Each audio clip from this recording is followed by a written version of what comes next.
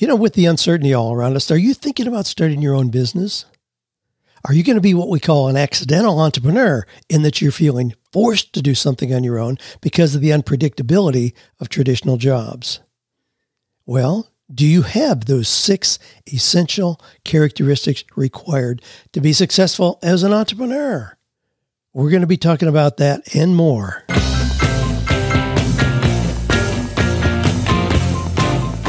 Do you love your work? Do you think it's possible? Well, you're about to find out. It's time for 48 Days to the Work You Love with Dan Miller on the 48 Days Online Radio Show. Whether you need a professional tune-up or a work overhaul, this is the program for you. Now, here's your host, Dan Miller. In this episode, I'm going to be talking to Gino Wickman. He has a brand new book, Entrepreneurial Leap, and we're going to be unpacking some of the questions, and I'm going to be asking him tough questions like, what are those 6 traits absolutely necessary to be successful as an entrepreneur? How early can we see the clues of entrepreneurship in little children? What are the dangers of trying to follow in mom or dad's career paths? How do I narrow down from having lots of ideas? Is it still possible to find a good mentor? Now, I'm going to be interviewing Gino Wickman. Gino's dad, Floyd, was a contemporary and close friend of Zig Ziglar. So he came out of that kind of environment. His dad was a motivational speaker and then started the most successful real estate training company there is out there. Gino grew up in that kind of environment.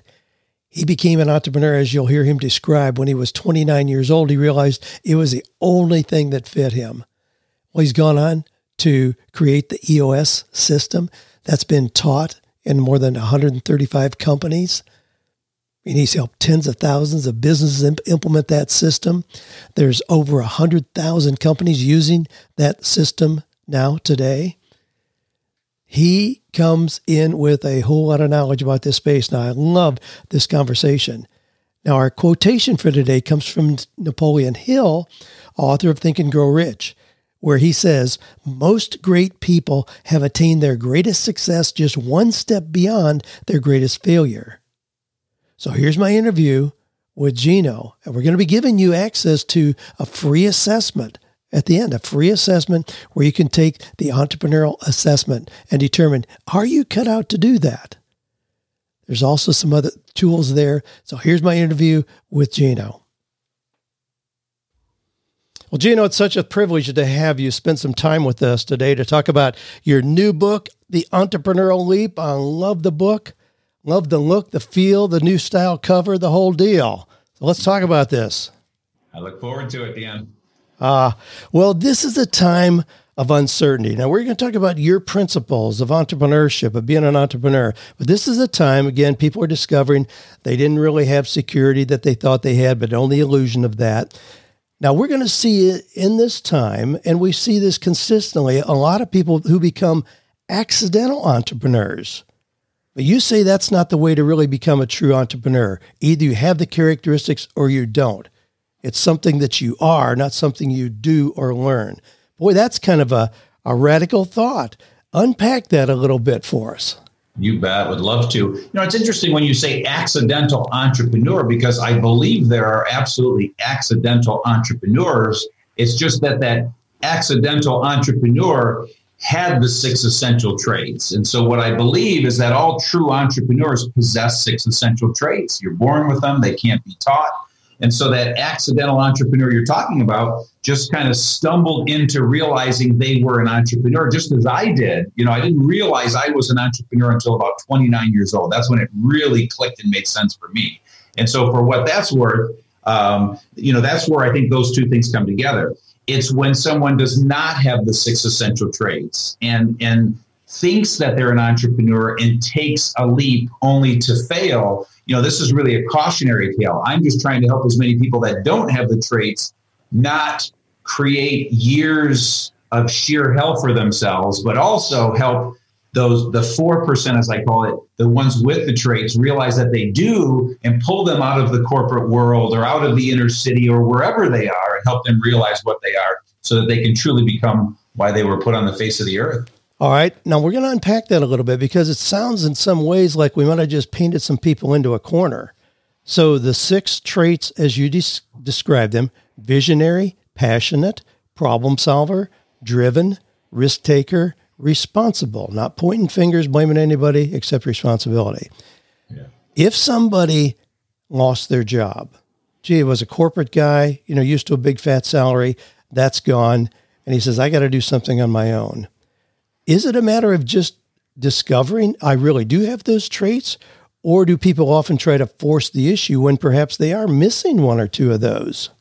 Yeah. So, I would say 2 things to that. When I think about all the conversations I've had with entrepreneurs and certainly the conversations I'm having now, many of them talk about how they took their leave when they got laid off from their job, so they were out of work. And so it's exactly what you're talking about.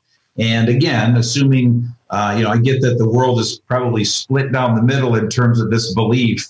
I think there's probably more people that believe that you're born with these traits. But for the ones that, get laid off and finally decide to take that leap, or, from sheer survival instincts decide to take that leap and then build successful companies, those are the ones that have the traits. And the ones that don't, most of the time, they're just not. The road they're going to take is not to go start their own business to solve their problem of being unemployed.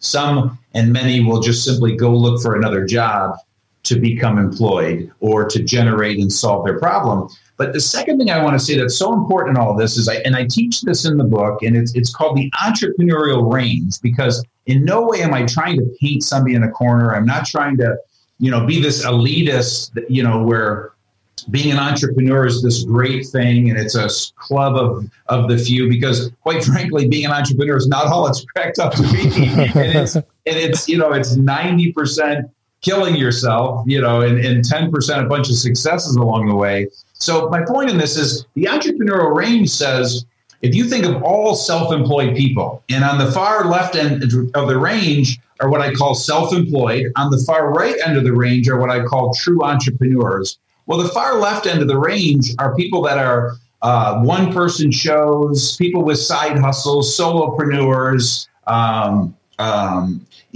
think you get the point there. On the far right end of the spectrum are the greatest entrepreneurs of all time: Henry Ford, Walt Disney, Oprah Winfrey, Sarah Blakely. And so every self-employed person is somewhere on that range. And so it's really important that when I talk about these true entrepreneurs that have the 6 essential traits, we're talking about the people on the right half of that range, not the left half, because there's nothing that says you can't go, start your own business, be self-employed, be a one-person show. And so I always like to use an example of, somebody who has really handy skills.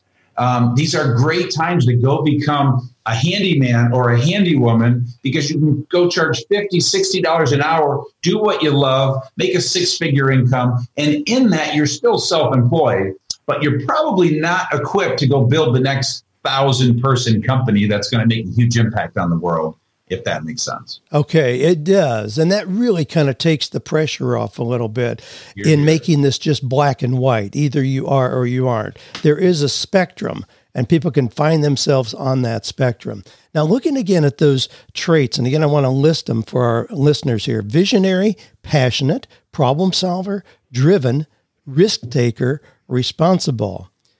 How early can a person recognize those things in themselves? Well, that's a great, great question. I've not done any scientific studies on this. So all of this information, there's not 1 ounce of theory in what I'm teaching. This is my 30 years of experience being an entrepreneur and helping entrepreneurs. But when I interview and I talk to people about this content, as I wrote this book and as I did my research, they would realize, it would go all the way back to sometimes when they were 6, 7, 8 years old. And so I don't know what the perfect age is. But again, as I said, I do believe you're born with these traits. And let's just take the responsible trait as an example. A lot of times there's a great debate around, how is responsible possibly an entrepreneurial trait? And the way I describe it, and also how is it that you can be born with it? So the example I give is, picture a family of 4 kids. And what's ironic is if you look at those kids, when we say responsible, the responsible trait is that whenever there's a problem, you default to looking at yourself. And then people that don't take responsibility, they tend to default to blaming others. And if you look at that family of four with those four kids, I should say, there are most families where those kids are divided, whether it's 3 and 1, 2 and 2, whatever the number is, but some percentage of those kids default to taking responsibility and some percent don't. And you have to ask yourself, how is that possible in the exact same family, same parents, same upbringing, same everything? And so the only thing that you can point to is that it's nature over nurture. And so the point in this is somebody that has that responsible trait, they just default to, taking responsibility, and they look back at their life and they realize it's been happening since they were 6, 7, 8, 9, 10, 12 years old. That was just always their default, is looking to themselves as opposed to blaming others whenever, something didn't go their way. You described for yourself, you mentioned a minute ago that you really kind of uncovered this when you were 29 years old. In your book, though, you talk about even when back at 7, 8 years old, you sold candy and fireworks, shoveled snow, cut lawns, washed cars, had a paper route, and all of that. Why did you not just continue those kind of ventures rather than trying a more normal work life for a period of time? Well, so it's such a great question.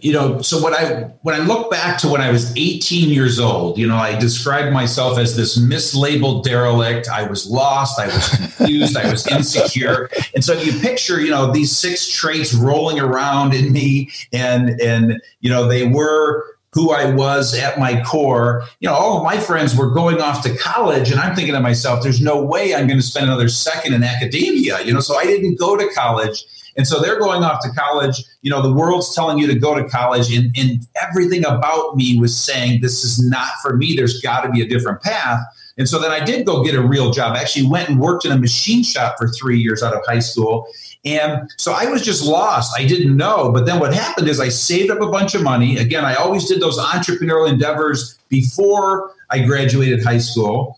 And then I tinkered a little bit while I was working in the machine shop, but I saved up enough money where I could take my leap and then go make my millions as I thought I was going to do at 21. I lost every penny of it, but I tried all kinds of stuff. So I was itching that whole time to go do something else, to create something for myself. Then I found myself in a family business. My father had created the #1 real estate sales training organization. And so I found myself in real estate, ultimately took over his business. All the while, still didn't realize that, I was an entrepreneur at my core. And so that's why it took me until 29. It was in the strategic coach program when I ultimately got my clarity that I realized, holy cow, I look back at this 11-year history and just saw what I was so clearly. And then the last little point is, that's why I wrote this book, because I'm writing this book for my 18-year-old self and anyone out there who has these 6 essential traits, who thinks they're an entrepreneur, to really help them realize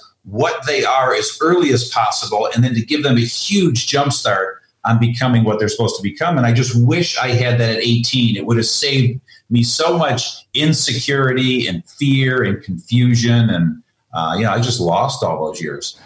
Wow. Well, I wonder if you really did, though, because usually those years of feeling lost are part of getting clarity. And yes, sometimes it's tough to get to clarity without going through the woods first.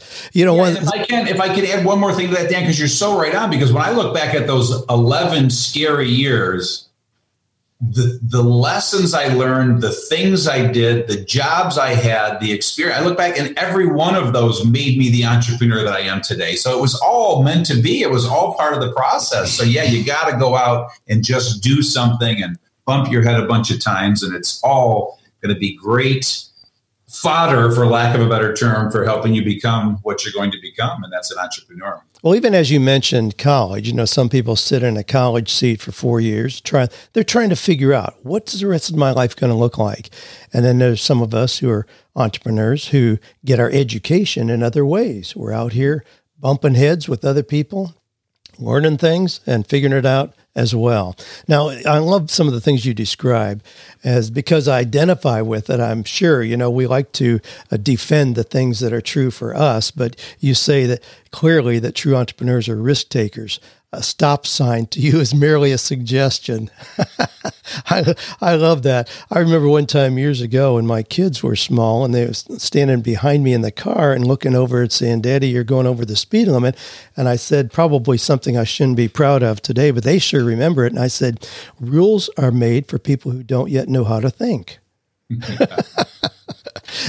What about that? Is that when you talk about that, risk takers, sometimes people see that either, again, black or white, either as a very positive thing or very negative. But, when I think of risk, it's like when we do something where we have no control. If you go to Las Vegas and you put down the title to your car on a roll of the dice, that's risky. You have no control. But that's typically not really what entrepreneurs do. We do think through things. Talk to us a little bit about this idea of risk taking. Yeah, it's great. So you're right. They're calculated risks, but the way I like to describe it is that we are willing to fail. We have no intention on failing, and failure hurts, and we actually fear failure, but we are willing to fail. We know that the odds are against us, but yet we still lean into it. We still run into that fire. So yeah, it's not about, betting the house, betting a car, putting 10 grand on red on the roulette wheel. That's a very different, that's an addictive gambler. So yeah, we're talking about people that simply don't freeze when faced with a tough decision. They lean into that decision. They make the tough decision. They go forward. And I always like to say, when you start your business as an entrepreneur, everybody thinks that that's the risk that you take, and it certainly is. But the risks you're taking are the 1,000 tough decisions that you're going to make over the next 10 years that can potentially put you out of business. In tough times, you've got to make some really fast, difficult decisions, and they are make or break for your business. That's the kind of risk taking that we're talking about. Okay. All right. Now, we help people look at their personality a lot. Now, incidentally, you've got this really cool entrepreneur assessment. We're going to give people a link to that here in a little bit as well, where you can really rank yourself in terms of how likely are you to be an entrepreneur. But in looking at personality styles, people use the DISC, the Myers-Briggs, the Enneagram is popular right now and all that. So there are kind of categories on there. Well, some of those may show somebody to be pretty conservative in their approach. They gather a lot of facts and information before making decisions. Or somebody that says, you say, gee, we're going to have a party on Saturday afternoon out here. And a person may say, well, what if it rains? And we see that person as kind of a Debbie Downer, but they're just wired to be more conservative. Is there ever a time when somebody like that, who's just wired that way, at high SC on the DISC, should go ahead and be an entrepreneur? Or are they just simply cut out to be somebody who should have a job? Yeah, that's great. And so I don't think that conservative is the right word to decide make or break. So I want to use an example with some of these tools that you're talking about. And so Kolbe is the tool that I embrace the most, because Kolbe seems to be the tool that there's a couple indicators on there that have a high probability that you are this entrepreneur, you have these traits. And it's what they call quick start. And you're rated a 1 to 10 on quick start with Kolbe when you get your results. And what I find, the hundreds, if not thousands of entrepreneurs I've worked with over the years, most of them, I would suggest 90% or more, are 8, 9, 10 quick starts on a Kolbe. Then you mentioned FactFinder. And so what I've been unable to find or see is any correlation to FactFinder. So with Kolbe, it also then rates you 1 to 10 on FactFinder. And I've seen very low FactFinder entrepreneurs, very high FactFinders, in the middle, all over the place. So there's no correlation with any of the other, I'm trying to think of the term that they use for each one of those bars. So if you know the term, please call that out. But it's that quick start, 8, 9, 10 is an indicator. And so when you go to that fact finder point, a higher fact finder tends to be more conservative because they want a lot of details and facts before they make decisions. But if they are at 8, 9, 10, they're going to leap. Once they've satisfied the fact finder, they're going to leap. And just the opposite, somebody who has a quick start that's a 1, 2, or 3, they will tend to take a lot more time to make that tough decision, be more conservative, and probably not be entrepreneurs. And so that's where I see a correlation there. I've seen no correlation with Myers-Briggs. in terms of an entrepreneur or not, introvert, extrovert, I find it to be split right down the middle. I am an introvert. DISC, I've seen no correlation there. I am like a 99 on the D on the dominance and that drive scale, but I've had clients that are 40, 50 on that scale. And so I've not been able to find a correlation with anything other than that Kolbe quick start 8, 9, 10 is the one common thread I've been able to see for the last 25 years. All right. And you're talking to an 8 on quick start here, and I'm sure you're there as well. But I'm an 8 as well. Yeah. All right. Well, I like that. And the fact that we have such a wide variety of businesses today. You can be an introvert and have a business where you don't have daily contact with 300 people. You don't have to have a Subway franchise where you have 400 people walking in the front door. You can have something that allows you to be very isolated and energized by solitude. So we have that spectrum there. I love you, kind of how you unpack that. Now let's create a scenario here, Gino. Let's say somebody opens a restaurant, they run it successfully, and then they open 3 more locations. They've got 10 million in annual revenue, every indicator of success, they're thriving. Then a strange virus comes along and the mayor says all restaurants need to close for 60 days. Now, with the leases, contracts, advertising commitments, these unexpected circumstances that have nothing to do with competence or ability are going to bankrupt the owner. If he is a true entrepreneur, what will his response be?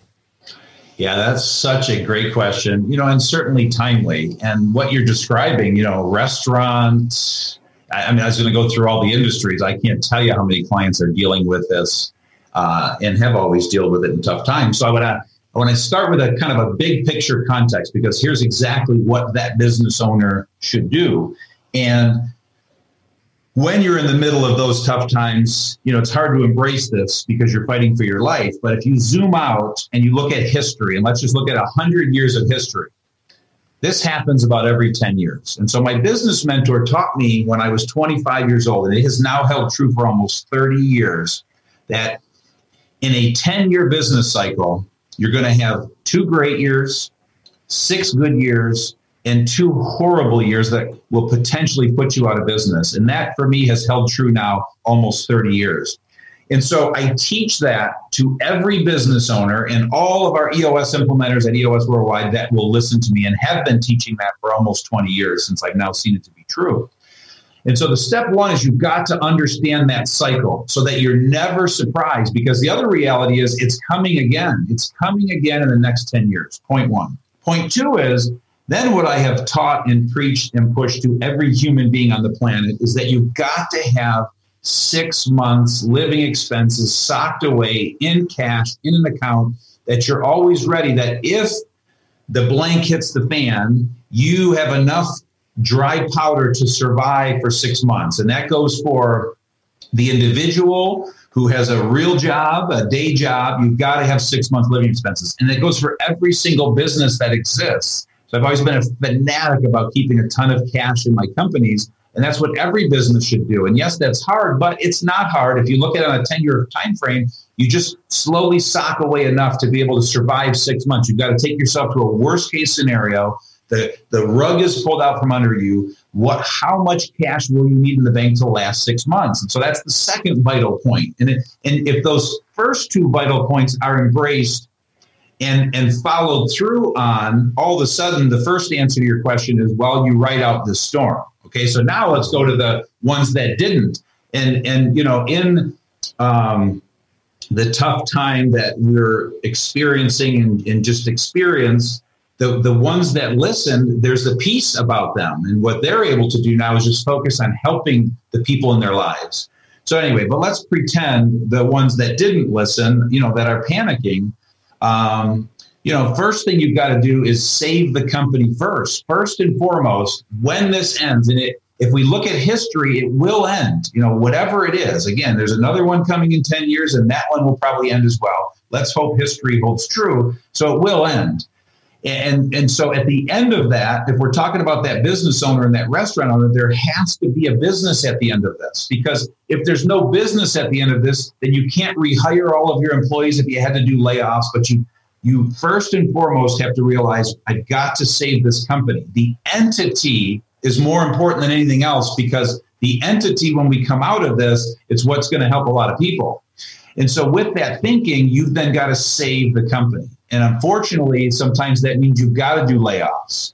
And I've seen everything under the sun. And fortunately, I have clients that have not had to do layoffs and some that had to lay everyone off. And I've seen some where they stagger it, where they cut out overtime the first week. They then, cut payroll in half the next week, and it might be the next month, the next week. And then unfortunately, they start doing layoffs. So there's a lot of different ways to do it, but you got to save the company. You've got to right size the company. You've got to do layoffs where necessary. And you've got to cut the heck out of expenses, and you've got to batten down the hatches. Outside of that, there is no perfect universal answer, because then you've got to look at your situation and you've got to reach out to your mentors, guides, and coaches. And you might need to go get an SBA loan. You might need to go get a loan from a family member. So this is where now it's customized for each situation. You might have to get creative and completely reinvent your business. In tough times, businesses completely get reinvented. And so that's, I'm going to try not to ramble much longer, but those are the few jumping off points I would give you to your question. Well, I that's brilliant. I love that. I'm going to go back and replay that 10-year scenario. That's really brilliant. And I think that should be hopeful for people. But the bottom line to your message is, there's a light at the end of the tunnel. This is going to be a cycle. We need to prepare for it, anticipate, not by being negative or pessimistic, but just recognize these cycles that we go through, get a healthy business, and you're going to have a healthy business after it's all over as well. I would add one more thing for what this is worth, because this was an aha for me recently. So this is the most recent aha. And we are both students of Dan Sullivan, and Dan Sullivan has something he calls his Scary Times Success Manual. And one of the disciplines is, when you hit scary times, take the focus off you and focus on others. And what I realize I do in tough times is I just talk to and help and try and be a beacon of light to as many people as I can. And ironically, by doing that, I get ideas. My energy goes through the roof. My optimism goes through the roof. So I don't know what the psychology is, but the opposite is where you're watching the news, you're sitting at home sucking your thumb, you're sitting around panicking, and then your energy is just going the other way, and it just literally deteriorates you. So for what that's worth, just kind of lean in, focus on others, help as many as you can, and the ideas will come. Okay. All right. Well, I've got so many things I'd love to kind of squeeze in here, but a couple of things I want to address, and that has to do with family and generational kind of expectations. I mean, you've got a dad who's a famous motivational speaker, real estate trainer, as you mentioned. So just because mom or dad was an entrepreneur may not mean that the child coming up is. But if we look just in general, somebody's dad was an attorney, there's a lot of pressure for the son to be an attorney. Mom was a teacher. Gee, why don't you be a teacher? Nurse. We see those generational expectations. And yet, if there's somebody who's been a true entrepreneur and has a business, what if a child then does not have these 6 characteristics, but the familial pressure is you need to take over the business? I mean, how many times have you seen that unfold in unhealthy ways? Oh, far too many times. So I write an entire chapter in the new book on this exact topic. So I'm very passionate about it, having been one of those second generation entrepreneurs. And so it's all about second and third generation entrepreneurs. And same thing, it's a cautionary tale, because there are very clear statistics on this. And it's that only 32% of second generation entrepreneurs survive, 13% of third generation survive, and 3% of fourth generation. So if you just look at the statistics over the last 100 years, odds are your son or daughter is not the entrepreneur that you were statistically. And there's other factors for why the business doesn't succeed, but it's a travesty when the entrepreneurial parent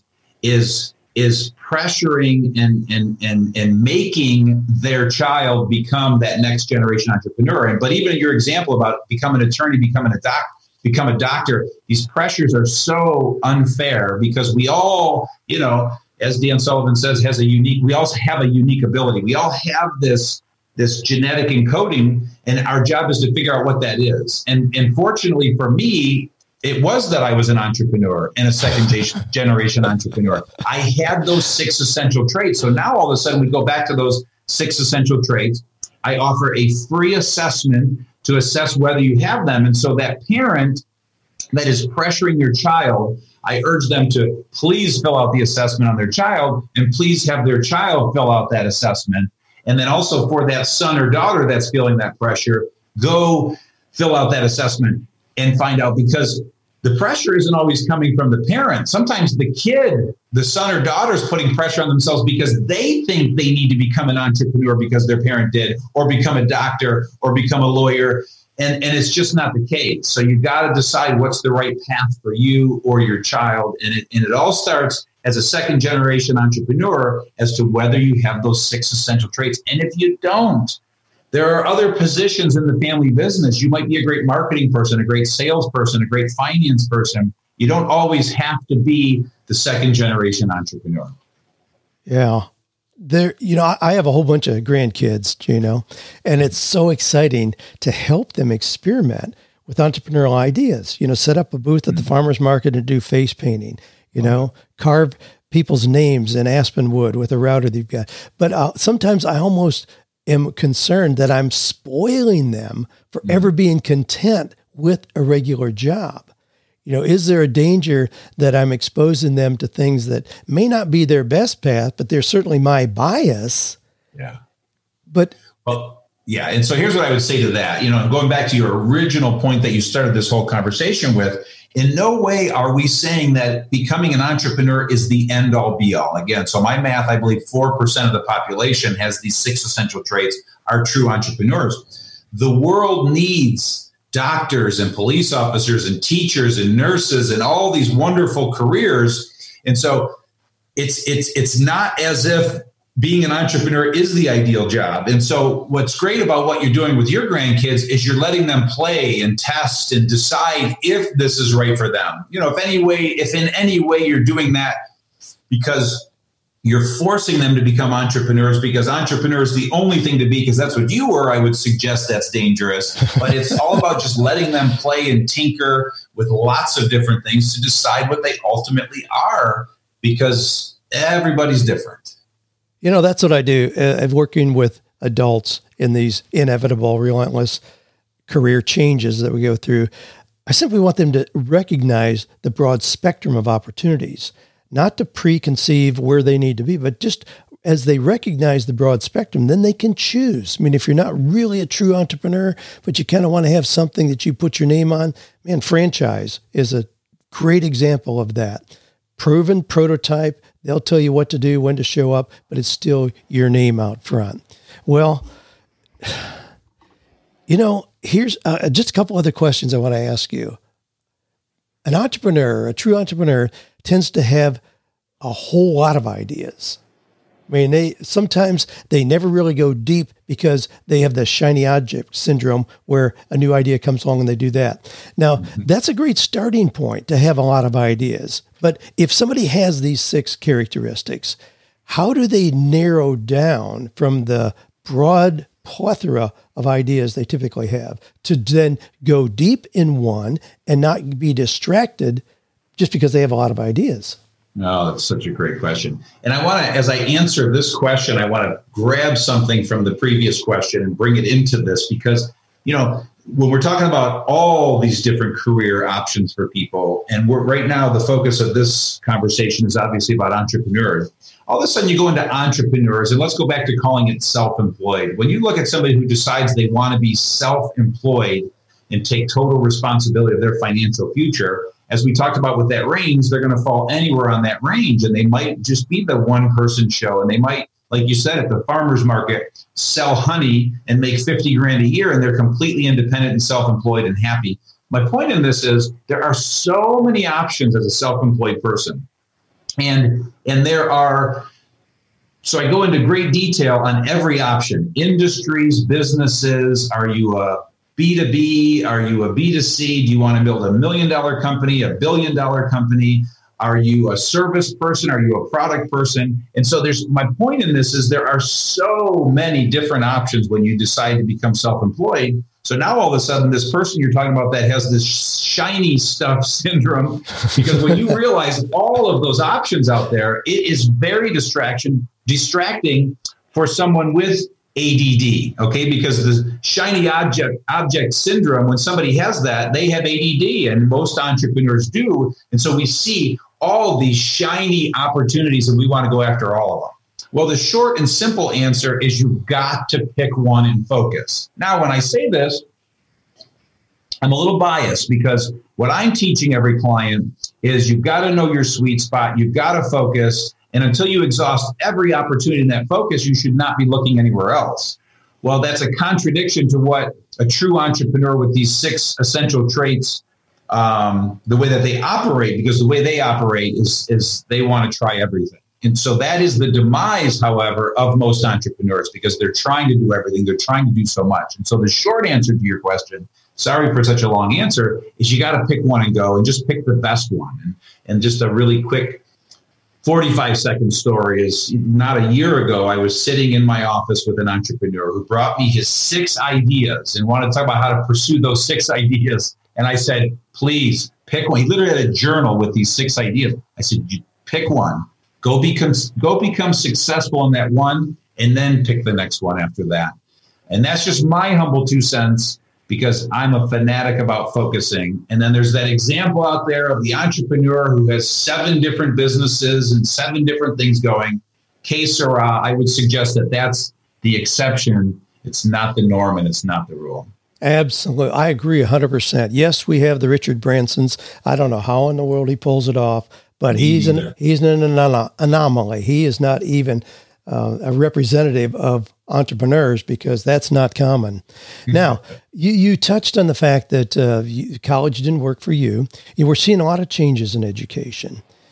Recognizing the changing workplace out here, and the fact that if you got a degree in computer science, 10 years ago, it probably doesn't have much value today, because that industry has changed so much. But recognizing that, what do you think we're seeing over the next 10 years in terms of preparation for taking advantage of the greatest opportunities we've got out there? Yeah. So that question, the way that I work, I consider that to be an impossible question to answer. So I'll explain why. And so one of the things I finally learned it 10 years ago, is I'm all done making predictions, because I've never met anyone that can predict to some level of success.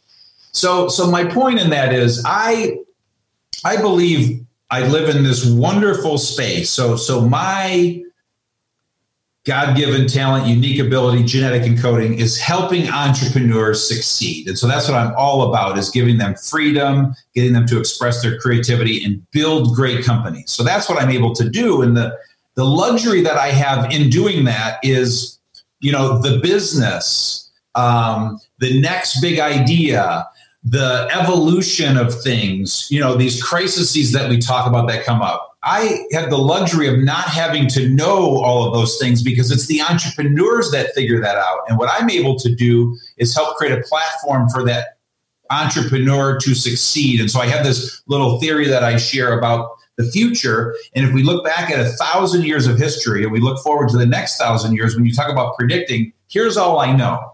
There's some things that change, and there's some things that don't change historically. And going forward, I think it's going to hold to be true. And so things that always change are the products and the services that entrepreneurs create and provide to the world. And it's all based on demand. And so 200 years ago, it was the Pony Express, and it was buggy whips, and it was all those kind of things. And then we look to the future. It might be populating Mars, and it might be human teleportation. I mean, I'm not good enough to know what this world's going to need 10 years from now. But what I do know is that entrepreneurs are going to figure out products and services to provide value to those needs. And then the other thing that changes is methods of communication. Like I said, the Pony Express, the way we've always communicated as entrepreneurs to make people aware of our products and services, it's ever changing. So like, again, the Pony Express, it was the telegraph, it was telephone, it was fax machines, it's email, it's social media. As we go forward, again, God only knows what it's going to be. We're going to be downloading into each other's brains, but the products and services are always going to change based on needs. And the way that we communicate those things are always going to change. And then the things that don't change, that stay the same, is that people are always going to have needs. They're always going to have needs. And so as the entrepreneur, the potential entrepreneur out there listening right now, your job is just to get so close to your potential customer or client and know what their need is. Pay attention to the market, keep your ear to the ground, and great entrepreneurs with these 6 essential traits will always adjust and evolve to those needs, especially during a crisis. A lot of what we do and how we operate changes during a crisis, and entrepreneurs just simply adjust to that and capitalize on that. So I hope in there you found the answer, but it'd be impossible for me to predict what this world's going to need in 10 years. No, your answer was right on. And the only realistic one, we can't see the future, but if we have these traits, we can adapt and adjust and see what the next wave is going to be in terms of needs. I mean, how cool is that? I mean, entrepreneurs by nature, we get bored with things if they're just the same anyway. We welcome change, variety, and challenge. So these times are not unexpected or unwelcome. We just continue doing what entrepreneurs do. Yeah, and what's also crazy about it is we get energized by a crisis, and we run into the fire in a crisis while everyone's running away. I mean, it is not normal the way that we think and operate, and it's borderline crazy. But it is what it is because, it's largely a disorder. So that's why I say it's not all it's cracked up to be. But anyway, so for what that's worth. There you go. Welcome to disorder. Well, we've had a lot of people out there who very publicly have acknowledged that they have ADD or ADHD, and it's because of that they've had the success that they have. And they don't want a cure for that. They welcome that, even though it's seen as a malady and a disadvantage. No, sometimes it works to our advantage. I believe it's a gift. I have one last question here that you unpacked in Entrepreneurial Leap, and then we're going to tell people how to access all your amazing resources and get the book for themselves. But this is the idea of apprentices. We used to be able to, if somebody wanted to be a blacksmith, they would spend a year with somebody who was already a blacksmith. We don't see that anymore. People are kind of thrown into a new career right at the start, expected to survive without having that apprenticeship. So you address the idea of having a mentor, which I love that term, always have. I have been blessed with having mentors in my life. How does somebody find and nurture that relationship that we would describe as being a mentor? Yeah, great. And again, I write an entire chapter on this as well. And ironically, my dad wrote the book on mentoring with his co-author, Terry Shodine. So the question is very appropriate. And I, too, have always had mentors. I am what I am because of my mentors. And so my urging to everyone listening is to go find a mentor. And so it's a pretty simple process. It's not easy, but it's simple. And that is, first and foremost, you got to decide where you want to be and what you want to accomplish. But the idea is to find someone who is where you want to be. Okay, and so somebody who's living the life you want to live, exhibiting the things that you want to be, that's step one. That might be a family member, that might be a friend of a friend. However, they're out there. Step two is you reach out to them and you just simply ask, can we meet for an hour? And be prepared because you're going to get a lot of no's. So these are very busy people, but you just got to keep turning over stones and kissing toads and asking. Once you get your yes, you schedule that hour, you meet for an hour, and what you do is you share your story, your goals and aspirations, and you ask that mentor to share their story, their insights, and by the end of that hour, you're either going to really fit and connect, and if it feels right, then you decide how to go forward, and you decide on a structure. And so my business mentor that I found at 25, we met every month for 2 hours in his office. It was about 1 to 2 hours, but it was a monthly get together. I was always in charge of making sure it happened. And we'd spend that hour together. It might be once a quarter, it might be once a week, but you just agree on a format and you go forward from there. And so that's my lightning fast version of how to find a mentor. All right. That's awesome. That's brilliant. I love that. And so many people don't take advantage of that opportunity. they assume that if somebody's successful, they're going to be greedy and selfish with their time. And you and I know the reverse is true. People who are very successful tend to be the most generous, open-handed people on the face of the earth. Now, you and I'd love to, Dan, if I could, I'm sorry to cut you off there, but I do want to share something that is near and dear to both of our hearts because it has to do with Zig Ziglar. And Zig Ziglar was my dad's mentor. And the other thing that my dad teaches about mentoring is you've got to thank your mentor often, and you've got to do what your mentor says. And so my dad shares a story of how my dad was always so surprised how Zig would always take his phone calls. And he said, Zig, I know you're getting thousands of phone calls every single week. Why do you take mine? And he says, and his short and sweet answer in so many words was, Floyd, it's because I hear from all of those people a lot, but I don't hear of them much. I hear of you all of the time. And in so many words, what he's saying is you're doing everything I'm telling you to do, Floyd, and you're applying what I'm teaching. And a mentor, they just want to pass their legacy along. And so they want to teach, they want to be helpful, but they also don't want to waste their time. And so you've got to apply what your mentor is teaching you and show them that you are and express appreciation. Wow. That's such a great example. And of course, Zig, it seems that he had that impact on more people than just your dad. I don't know how for sure. He impacted so many people. Well, you and I know the power of having mentors. We also understand the power of masterminds and growth groups, the kind of things that you and I are connected in.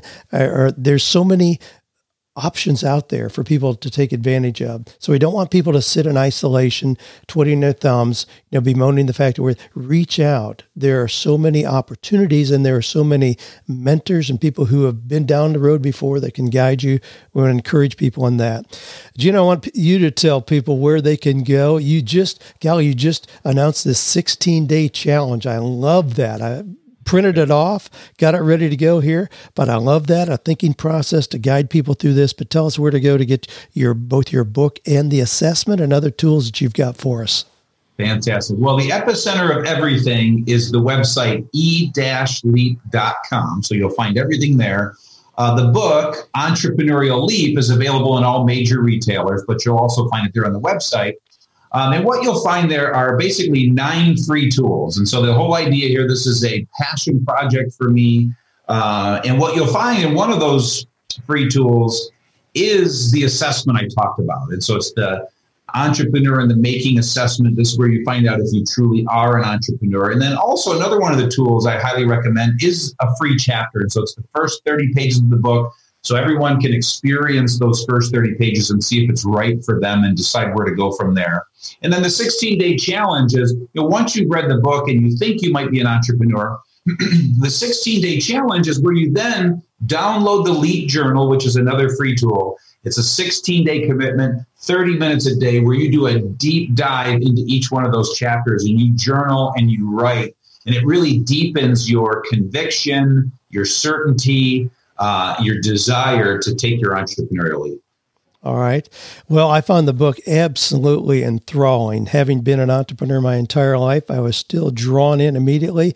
Went through, my copy is all tagged up and marked and dog-eared already, but our audience, the 48 Days audience, are readers. They understand the power of investing in themselves, so I certainly recommend go to e-leap.com. Get the book, get the resources. If you buy some for your friends, you can get them at 50% off. Buy a bunch of them. That's a cool idea as well. So, Gino, thanks for sharing this time with us. Thanks for putting the message out there that I know in this changing time is going to be such a lifeline for people to grab a hold of, encourage them forward. Thank you so much. My pleasure. Well, I hope you enjoyed that conversation. I know that Gino's pretty strong on some of his opinions about those traits, but we did open up the possibilities there. It's not just either you are or you aren't. You ought to be able to find where do you fit on this broad spectrum of work possibilities out there. So check out the resource. Go to e-leap.com. You'll get that free entrepreneurial assessment and the 16-day challenge. Incidentally, I scored a 96 on the entrepreneurial assessment. I'd be delighted to hear what you scored on that, but I hope this is encouraging for you to figure out what it is that you're going to do.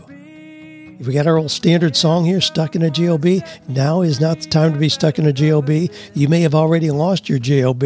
Well, it's a time to explore other options. That's what I want us to do with this particular episode, is just explore the other options that are out there.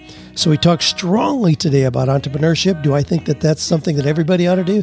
No, not at all. As Gino says, we're always going to need doctors, attorneys, physicians, dentists, people with more traditional occupations, teachers, plumbers, electricians. We're going to need those. But you have the opportunity, the luxury to figure out where do you fit on this continuum, and then do that, hold your head high, and do it with excellence.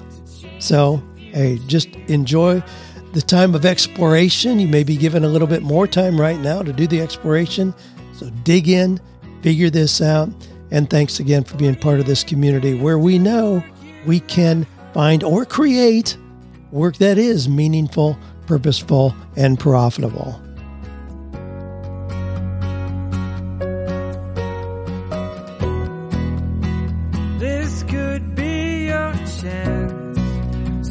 Take it. The keys are in your hands, and the world is waiting. It's a beautiful day. Don't let it go.